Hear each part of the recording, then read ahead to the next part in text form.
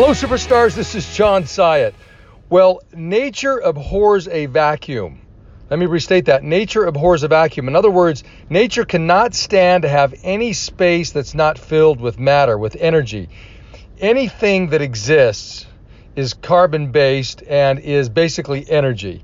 And nature does everything it can to make certain that any void is filled with space. Let me give you just a great example. If you were to take a milk jug and pump all of the air out of it, or squeeze all the air out of it, just basically compress it and force all of the air out of an empty milk jug, and then quickly screw on the cap, the milk jug would stay smushed, and it would remain like that until you untwisted the cap. And once you untwisted the cap, what will it do? Well, normally speaking, if the plastic is pliable enough, it'll begin to retake its normal shape. And the reason it does that is because air begins to go back into the jug and expand it. That's what's happening. It's not just that the plastic's trying to retake its shape.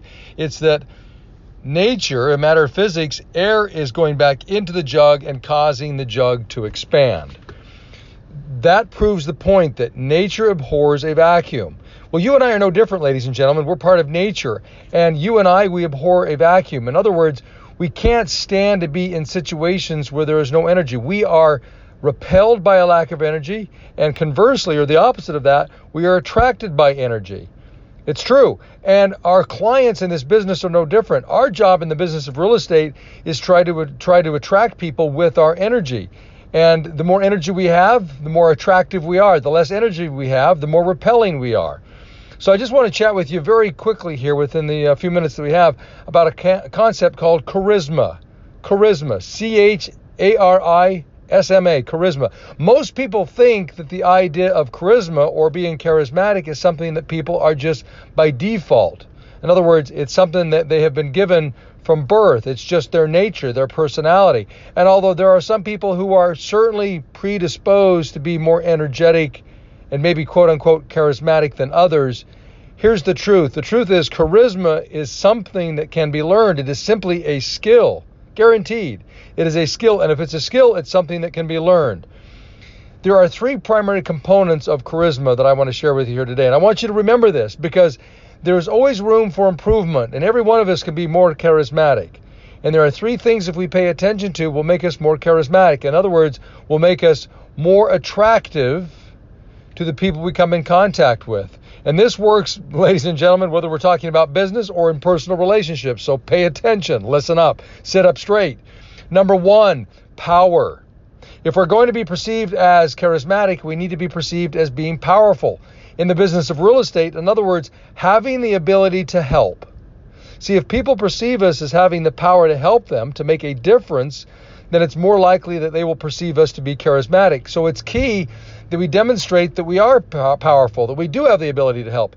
And the simplest thing that we can do to demonstrate our power or ability is to simply to reach out to people, to have more energy, to behave in a way that is more energetic, because that energy is attractive and a lack of energy is repelling. And the fact is, if you don't exert energy, meaning you're not proactive in reaching out to people, they're not going to reach out to you. So you're dead in the water from the very beginning.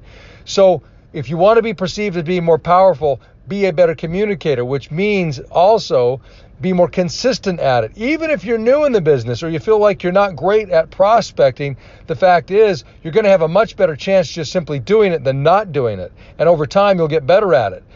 To be charismatic, you have to be perceived as being powerful. And there isn't any one of you who's listening to this call, whether you're brand new in the business, just maybe not even in the business yet, just about to get in the business, or you've been in the business for decades. You all have the ability to help. You do. You all know more than the layperson does about how to buy and sell real estate. That makes you powerful, and it gives you the ability to help, which is the first component of charisma, power.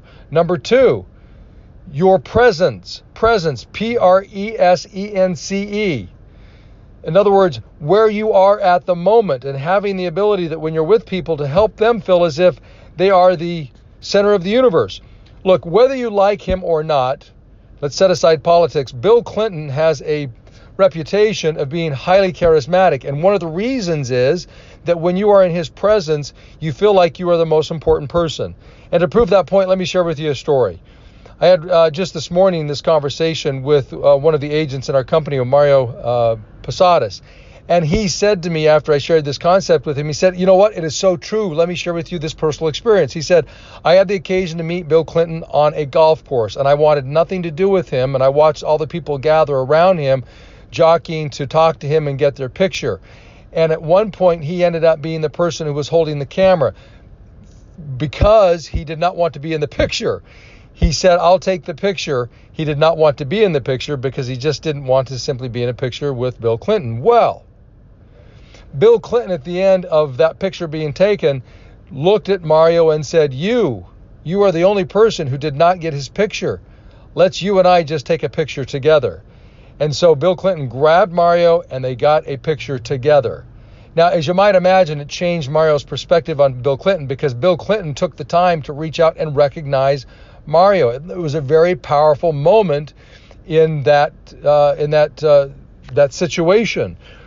Mario felt the presence of Bill Clinton because Bill Clinton made certain that at that moment, the most important person in that room was Mario by reaching out to him and saying, you. See, Bill Clinton noticed that he had not taken a picture with him. He wouldn't have to do that. I mean, the guy gets pictures taken thousands of times a year with probably hundreds of thousands of people. To take the time to reach out to one person in the crowd and say, you. It takes presence, mental, physical, and emotional presence. And it communicates the right message that you are important. And people who are charismatic make people feel important. So that's number 2, presence. And then finally, number 3, intent. Look, Adolf Hitler was very charismatic. He was very powerful. He had great presence. He would get very focused on people and make them feel very important in the moment.